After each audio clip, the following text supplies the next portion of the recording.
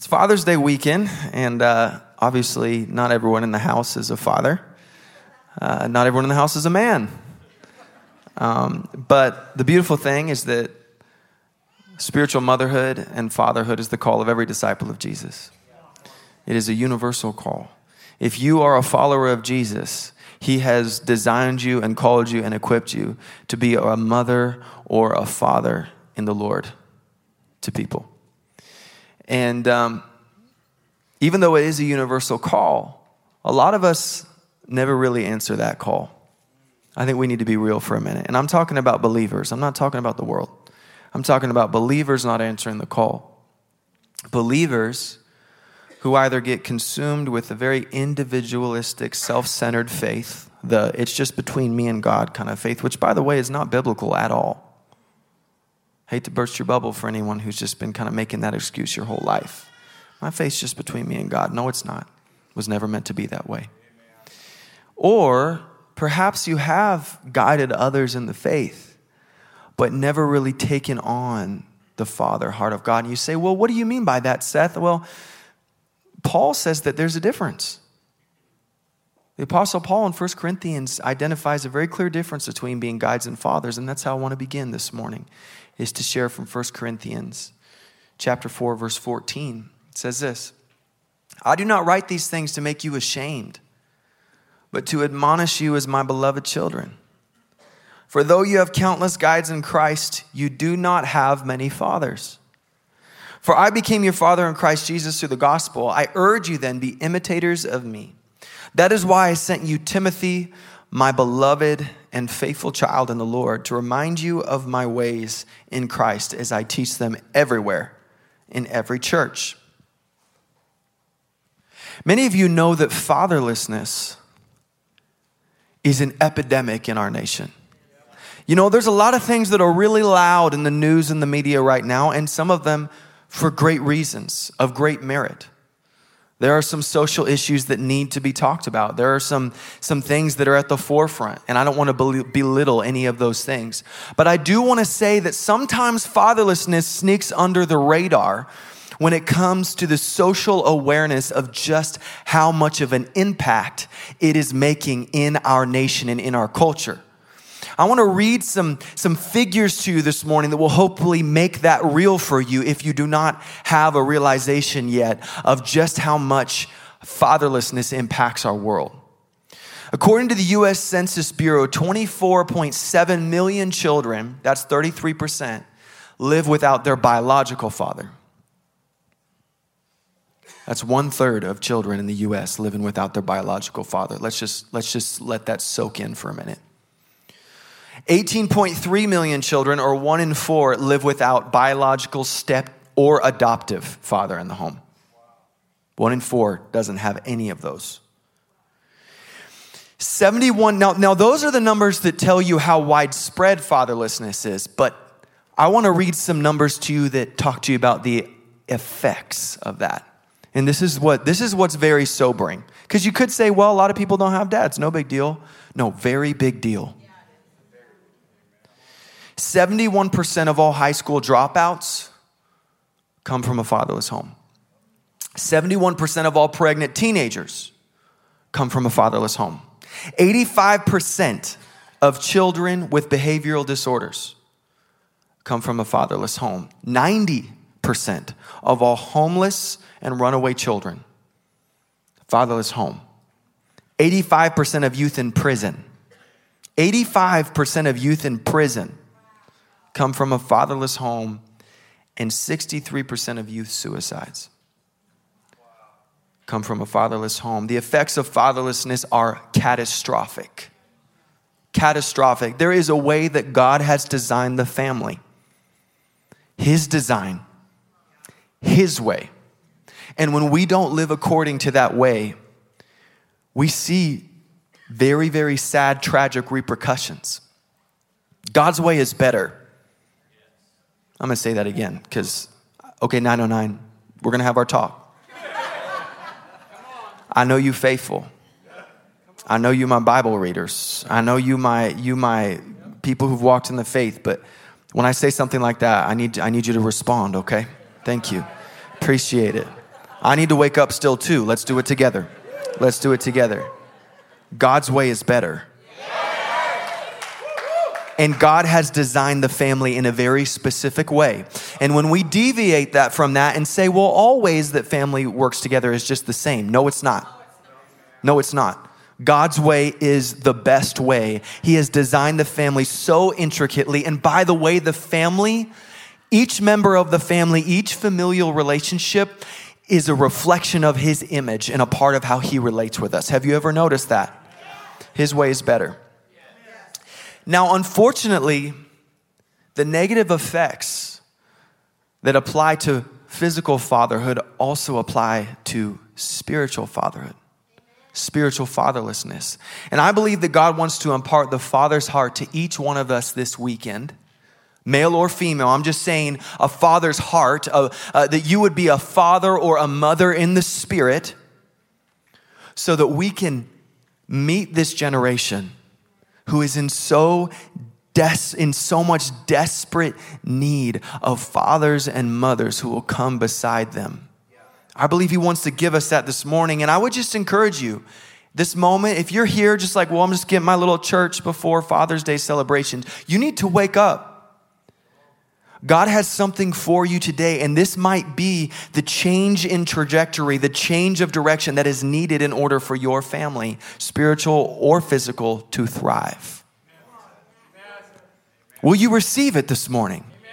If God came to you this morning and said, I want to give you my heart, would you receive it?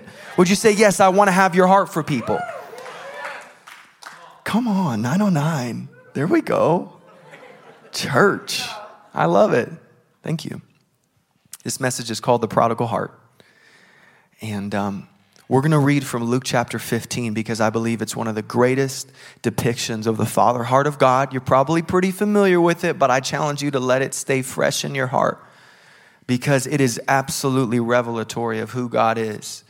Now, just a little bit of context. Luke 15 begins with telling how tax collectors and sinners were drawing near to Jesus. Hopefully we know by now the tax collectors of that day were not the IRS. There's nothing wrong with working for the IRS per se. These tax collectors were hated because they worked for Rome and they were known for cheating and defrauding people. They were known for manipulating and taking advantage. That's why they're mentioned among sinners, because they were jacked up. The Pharisees criticized Jesus for receiving sinners and eating with them. To eat with someone was a very important thing. It wasn't as casual as it is in our culture. To eat with someone was to say we're good. Jesus then goes on to rebuke the Pharisees in a series of 3 parables. I love Jesus' way. He just sneaks in these arrows that just cut right to the heart. And here in Luke chapter 15, he does it with 3 parables that we would know as the lost sheep, the lost coin, and the prodigal son. Each of these parables displays the heart of God as one of mercy and of compassion, seeking the lost and rescuing them in kindness. Can we stand for the reading of the word? Whew. Thank you, Lord. We're going to start in verse 11. Remember Luke chapter 15. And he said, there was a man who had 2 sons, and the younger of them said to his father, Father, give me the share of the property that is coming to me. And he divided his property between them. Not many days later, the younger son gathered all he had and took a journey into a far country. And there he squandered his property in reckless living. And when he had spent everything, a severe famine arose in that country and he began to be in need. So he went and hired himself out to one of the citizens of that country who sent him into his fields to feed pigs. And he was longing to be fed with the pods that the pigs ate, and no one gave him anything. But when he came to himself, he said, how many of my father's hired servants have more than enough bread, but I perish here with hunger? I will arise and go to my father, and I will say to him, Father, I have sinned against heaven and before you. I am no longer worthy to be called your son. Treat me as one of your hired servants. And he arose and came to his father. But while he was still a long way off, I'm going to say that one again. But while he was still a long way off, his father saw him and felt compassion and ran and embraced him and kissed him. And the son said to him, Father, I have sinned against heaven and before you. I'm no longer worthy to be called your son. But the father said to his servants, bring quickly the best robe and put it on him. And put a ring on his hand and shoes on his feet, and bring the fattened calf and kill it, and let us eat and celebrate. For this my son was dead and is alive again. He was lost and is found. And they began to celebrate. Now his older son was in the field. And as he came and drew near to the house, he heard music and dancing. And he called one of the servants and asked what these things meant. And he said to him, your brother has come, and your father has killed the fattened calf because he has received him back safe and sound. But he was angry and refused to go in. His father came out and entreated him. But he answered his father, look, these many years I have served you, and I never disobeyed your command, yet you never gave me a young goat that I might celebrate with my friends. But this son of yours came who has devoured your property with prostitutes. You killed the fattened calf for him. And he said to him, son, you are always with me, and all that is mine is yours. It was fitting to celebrate and be glad. For this your brother was dead and is alive. He was lost and is found. You may be seated.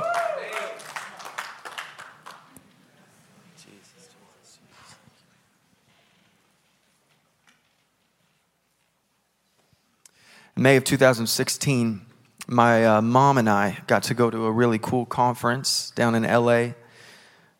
It was a conference called Heaven Come, put on by Bethel Music. It was the first one they ever did, the first Heaven Come conference. It was transformative, beautiful time, unforgettable. One of the sessions, there was this guy who I've come to love and very much admire from afar. His name's Jeremy Riddle. And he was teaching on fatherhood and on sonship. And during that message, near the end of it, I heard the voice of God. I felt that still small whisper, that impression, and I heard him say, I'm giving you a father's heart. And in the moment I went, yes, I would love that. I would love that, Lord. Thank you, Lord. I want that. I was rejoicing. I was honestly, it just set me on like cloud 9 for the rest of the conference. I'm like, God's giving me a father's heart. Little did I know that over the next 6 months to a year, probably a year, he would give me opportunity after opportunity after opportunity to walk out this father's heart that he said he was giving me. And I fell flat on my face over and over and over again. I was teeming with insecurity. I was teeming with comparison and competition and being afraid of other people's greatness and assuming bad about other people and their intentions. Well, if they're great, that just means they couldn't possibly have good intentions. I was tormented inside. And I remember coming to the end of that season, or I guess somewhat of the end of that season, going, God, do you remember back in May? Remember that time when you said you were giving me a father's heart? I don't have anything that looks anything like that. I am an older brother to a T. What in the world was that about? You said you were giving me a father's heart, and now I've gone through all this. And once again, I heard that still small voice. Yes. And this is how I do that. See, he showed me what a mess I was and how much I didn't have this heart that he said he was giving me. And then in that moment, he began to lead me out of that place ever so gently, just like he does. And say, now you saw that I'm the one who gives the Father's heart.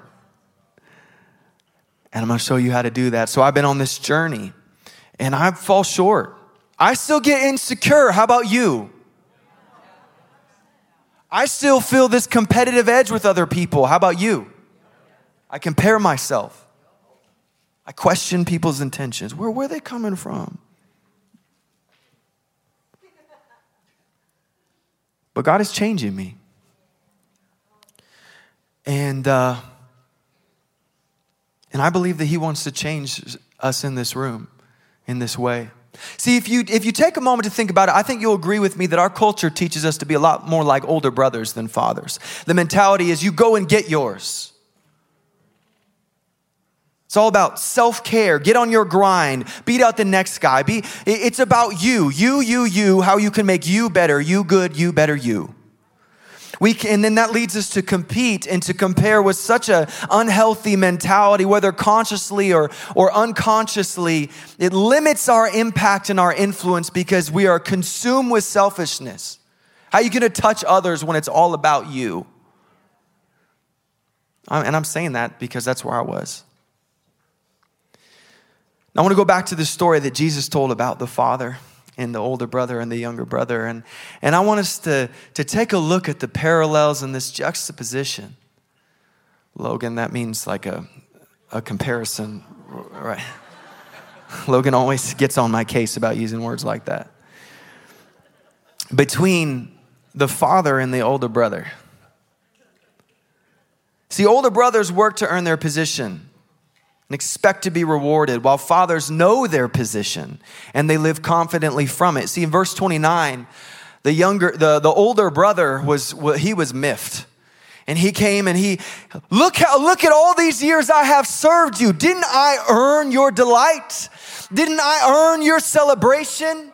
Why didn't you throw a party for me? I've been good this whole time. I never once disobeyed you. Well, yes, you did. You're just good at hiding it and you know how to put on a face, but we won't go into that. See, the Father's heart is not one of striving, but one of confidence in our identity. It's not about an unhealthy self-deprecation. Oh, I'm nothing and I'm just worthless. And that's not it. That's not humility. That's jacked up too. It's a confidence that is derived from our relation to Him. I'm God's child, so that means I mean something. Our value is derived from what He's already done, not from what we can do. We must teach our sons and daughters, biological and spiritual, who they are and what their inherent value is. Feel me, church. There's a lot of kids and a lot of adults who have grown up with a performance mentality because we as parents have put that in them. Hear me. Hear me today. This is a warning. This is an admonition. Maybe you're doing great with this and this is just a little bit, keep doing great. But when are you proud of your kids? When do you delight in them? Is it before or after they've gone and done something you like? Because a lot of times our mentality is we wait for a good behavior and then we go, oh, I'm so proud of you. I take great delight in you. You did such a good job. And there's a place for that. But what it can do is it can cultivate this misunderstanding of our relation to God. The Christian life is not, I do good and that gets me close to dad. The Christian life is I get close to dad, and from that proximity, good things flow from it. I just want to ask you, is that how you are with your biological and spiritual kids? Do they know that you delight in them, and then does their life flow from that, or the other way around? Working like they always need to work for your affection, your attention, your delight, your pride. Just a question. Older brothers believe that when others receive, it means there is less available for them. So they actually feel elevated when others are brought down. While fathers know there is plenty to go around and find joy in elevating and promoting others. You see, the older brother goes, you never even gave me a young goat, and now you give him the fattened calf. The father goes, it was fitting that we should celebrate him. Come on, son. You're always with me. All that I have is yours. See, the Father's heart rests in the abundant resources and blessings of God. You know, in the kingdom of man and in this earthly realm, there are scarce resources. Scarcity is a real thing. That's how economics works, supply and demand. We operate in this concept of scarcity. But when we try to apply the economics of man and the math of man to the kingdom of God and the way that he hands out gifts and the way that he hands out blessing and the way that he hands out delight and the way that he hands out anointing, we get it all mixed up. You see, if God walks in the room today and he's got, wow, that was cool. I like that. Thank you, Jess. If God walks in the room today and he's got 10 lima beans and every one of you has a mason jar and all of a sudden he's got 10 lima beans of the gifting of healing. He comes over to Logan and he gives him 4. Then the rest of the room's panicking. How on earth did he just give him 4 of the 10 lima beans of healing? How is he going to have enough to go around? Because I know that 10 minus 4 is only 6 and there's still a bunch of people left. And God goes, wrong-o. He said, here's how I operate. I bring 10 lima beans. I give Logan 4. Guess how many I'm left with? 10. The Father's heart knows that our God is a God of abundance and he does not have limited resources. We must teach our sons and daughters their gifts and purposes, and that when God makes someone else great, it doesn't take an ounce away of what he's going to do in you. Not 1 ounce. We've got to stop teaching our kids that they need to beat out the next person in order to be great. No, they don't. God has plenty of greatness to go around. Plenty. No one needs to be cut down for me to be lifted up. He can lift us all up. He's very strong. Older brothers are critical and assume the worst, while fathers are gracious and believe the best. See, in verse 30, the older brother, he goes, this son who spent your wealth on prostitutes, devoured your wealth on prostitutes. You see, in the verses before, I see a lot about reckless living, but I don't see anything about prostitutes. You know what the older brother was doing right there, I believe, based on what I can see? He was assuming. You know what assuming does? I'm not going to quote it because we're in church. But it does that. And then I love the opposite response of the father. You see, the son, the younger son, he was all prepared with his little speech to come back to the father and explain and say, okay, you don't even have to restore me as a son. You can just restore me as one of your servants. And I know I did really bad. And if I could just be on your property and just live like one of your servants. And he only gets to begin his little speech. And the father goes, bring the robe, bring the ring, bring the shoes, bring the fattened calf. My son is home and it's time to party. The opposite effect. The older brother was assuming things he didn't even know negatively about the younger brother, while the father wouldn't even let him finish explaining. Who are you? Who am I? The father's heart is one of grace and believing the best about others, gives the benefit of the doubt rather than being suspicious and accusatory. We must teach our sons and daughters that love believes all things, love hopes all things, love bears all things, and then we must model it for him. You see, I love the charismatic movement. I've been a part of it my whole life, and I'm very thankful. But something that's a little jacked up in this charismatic movement we have is a misinterpretation of this thing called the gift of discernment. You see, Seth, I have the gift of discernment, which means I can see people's hearts and their intentions. First of all, the gift of discernment is another translation of the gift of distinguishing between spirits, and that's what it is. And if you think that it means you can see people's hearts, you're dead wrong. Man looks upon the appearance and God looks upon the heart. Look, if you have the gift of discernment, I'm glad. Praise the Lord. I'm so glad. We need that gift, but it's for distinguishing between spirits. Now, it is... Some people be like, I have the gift of discernment. I'd be like, no, you have the gift of assumption. You have the gift of assumption. Hey, you know why I can speak this right now? Because I was the worst of them all. I was the worst of them all, thinking I knew people's hearts and their bad intentions and all that. And one day God, I wouldn't say he smacked me upside the head, but he does have a rod. And he was like, Seth, what are you doing? Even if you did get an impression about something nasty in someone's heart, I have not called you to be a thermometer. I've called you to be a thermostat. What you doing going calling out all ugly? Anyway, that's a soapbox. And it stems from how evil the evil was in my heart in that regard. Bless you if you have the gift of discernment, but it does not mean that you know the heart of man. Older brothers miss precious moments because they are consumed with jealousy and insecurity, while fathers are able to live each moment to the fullness and they know how to celebrate. I think we could do better there, church. We should not be known as the wet towels of society. We have the truth that is most worthy of celebration in all the earth. We should be good at celebrating. Rejoice, rejoice, rejoice. I mean, have you seen how many times that command is rejoice? And we're just like, well, I'm just, waiting on the Lord to come back and deliver me from this terrible, evil, rotten place. Come on, man. The Father's heart is present and attentive to the beauty of what's happening right now. It knows how to enjoy the moment in every season, wherever it finds itself. We must teach our sons and daughters not to fret so much about the future or about how hard or struggling or stressful it seems right now. You know why? For a lot of my life, I was just thinking in finish lines and thinking, whenever I get to this spot, then I'll really be able to live in fullness and I won't be so stressed out, or this life won't be so hard. Maybe when I can finally drive, then I can get myself around. Maybe when I graduate high school, then I'll have some independence. Maybe when I graduate college, I can get a good career. Maybe when I get married, then I'll finally be happy. Maybe when I have kids. You know where that's from?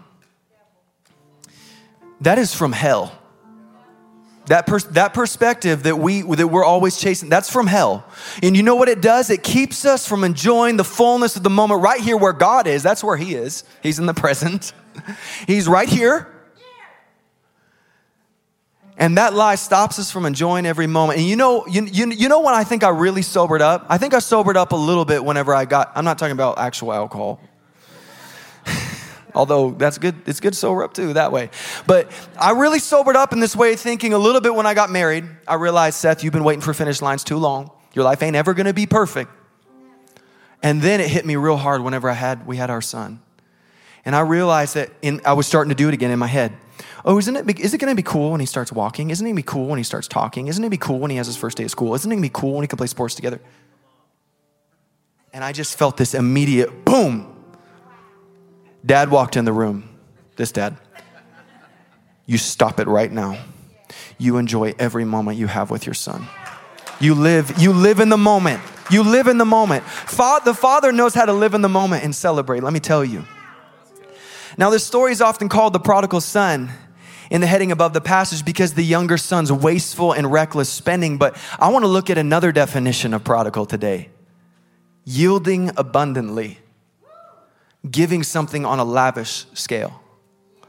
Yeah, I know that the younger son displayed some of the negative aspects of how we understand the word prodigal, but I would argue in the most true and most redemptive sense of the word that it was the father who was the true prodigal. Think about it. The father gave the son's inheritance early, highly irregular. The father ran to the son upon his return, not appropriate. Not appropriate for his culture, not appropriate for his status. The father gave a ring and a robe to the son as if he was returning from an honorable trip. But he was with the pigs. And he came from a Jewish background, which means you don't hang out with the pigs. If you're a pig farmer, praise the Lord, that's nothing wrong with it. But for the sake of this parable, it's not okay. The father had the fattened calf killed to celebrate the son, when the fattened calf was only meant for the Day of Atonement. One day a year, they would slay the fattened calf, but the father went. See, I love Jesus because he comes and he says, the minute your tradition starts to encroach upon my love, I'm throwing it out. I'm throwing it out. As soon as your tradition starts to encroach on my love, it's gone. It loses its value. It makes the word of God of no effect. And we see the father do this with the fattened calf right here. He goes, I know that's the tradition, but my son's home. We got to celebrate. The father threw a huge party when the son should have been either rejected or quietly received in shame. It was the father who had the true prodigal heart.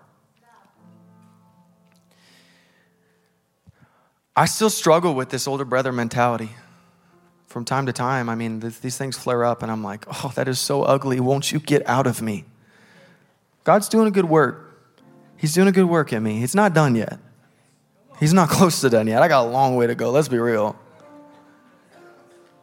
But he's doing it. And he'll do it for you too. He'll change you if you let him. Do you want to be changed? I mean, sometimes I think that, sometimes I'm like, if you come to church and you don't want to be changed, what? Well, I'm glad you're here, but it's kind of the point. He equipped the saints for the work of the ministry so that the saints might mature into the fullness of the stature of Christ. Let me just tell you something. You ain't in the fullness of the stature of Christ yet, y'all. And neither am I. If you're breathing, you should be changing. I just want to give you a few simple things of how I believe that God has been changing me. Just a few nuggets, real simple, real quick. Number one, ask. That you would ask God, this is real simple. You would ask God, reveal to me how you think about me. Reveal to me how you think about others. Teach me to think about others how you think about them. He'll do it. It's not always the funnest thing, by the way, y'all. Because it's going to kill off your flesh. And that's painful. Getting flesh cut off it doesn't feel good. People are like, I just want to be in the spirit. I don't want no more flesh. Well, I want that too, but you better get ready for some pain. It's good pain, but it's pain. The next is surrender. We've got to surrender insecurity, pride, selfish ambition, jealousy, bitterness, overcompensation, and striving. You say, Seth, that's easy to say. How do you surrender? Well, first you need to admit it. Call it out. See, I can't take something out of my pocket and put it at the feet of Jesus until I admit that it's in my pocket. I don't have that going on in my life. I've surrendered everything to Jesus. You living in denial. Number 3, take every thought captive. See, I used to think that this scripture, when Paul talks about it, it meant just change the subject in your mind. It ain't that. I tried that for a while. It ain't that. No, if you read the whole part of this passage, it talks about taking every thought captive and then going and destroying every thought that would rise itself against the knowledge of God. God has commissioned us and empowered us to be the gatekeepers of our minds. And so when a thought comes in that you would begin to assume the worst about someone, when you would be competitive, when you would start comparing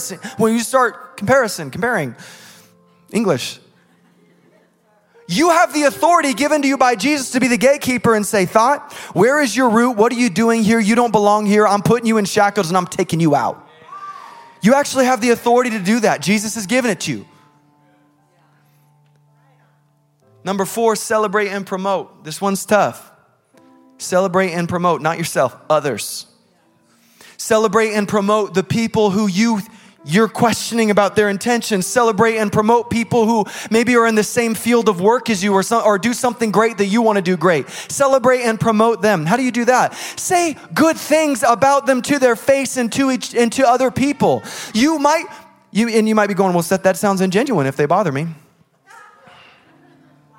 Them bothering you ain't got nothing to do with genuineness or authenticity. You're a son or a daughter. They're a son or a daughter. Being genuine and authentic is being true to who you are, not about how you feel about someone. Your feelings are passing, and they might be all flesh. That ain't being authentic. Well, I need to be authentic. I need to just do what I feel. Give me a break. You know what that leads people into? Prison or the grave. And the last one is a little bit extreme, but I'm telling you, you do it and you watch. You give. Yes, your time. Yes, your attention. Yes, your effort. But I'm talking about money. And I'm talking about money, and I'm talking about physical gifts. And you're like, Seth, what? Yes, give them to people that you don't jive with and that you feel competitive against and that make you feel insecure. Seth, what? That is so crazy. What's that going to do? Oh, well, there's this guy. His name's Jesus. He said, where your treasure is, there your heart will be also. And you're like, well, that's a weird application of that scripture. No, feel me. Have you ever noticed that when you start investing in a company, all of a sudden you start following them in the news, you start buying their apparel, you start defending them in conversation. You're like, why am I defending this corporation? Oh, because I invested some money into it. You know why? Because where your treasure is. Let me just give you a tip in life. You don't like someone? Start giving to them. And you're like, what will that do? Oh, just watch. God will reorient your heart toward them. You're like, no, that's a life cheat code, just so you know. And it's for real.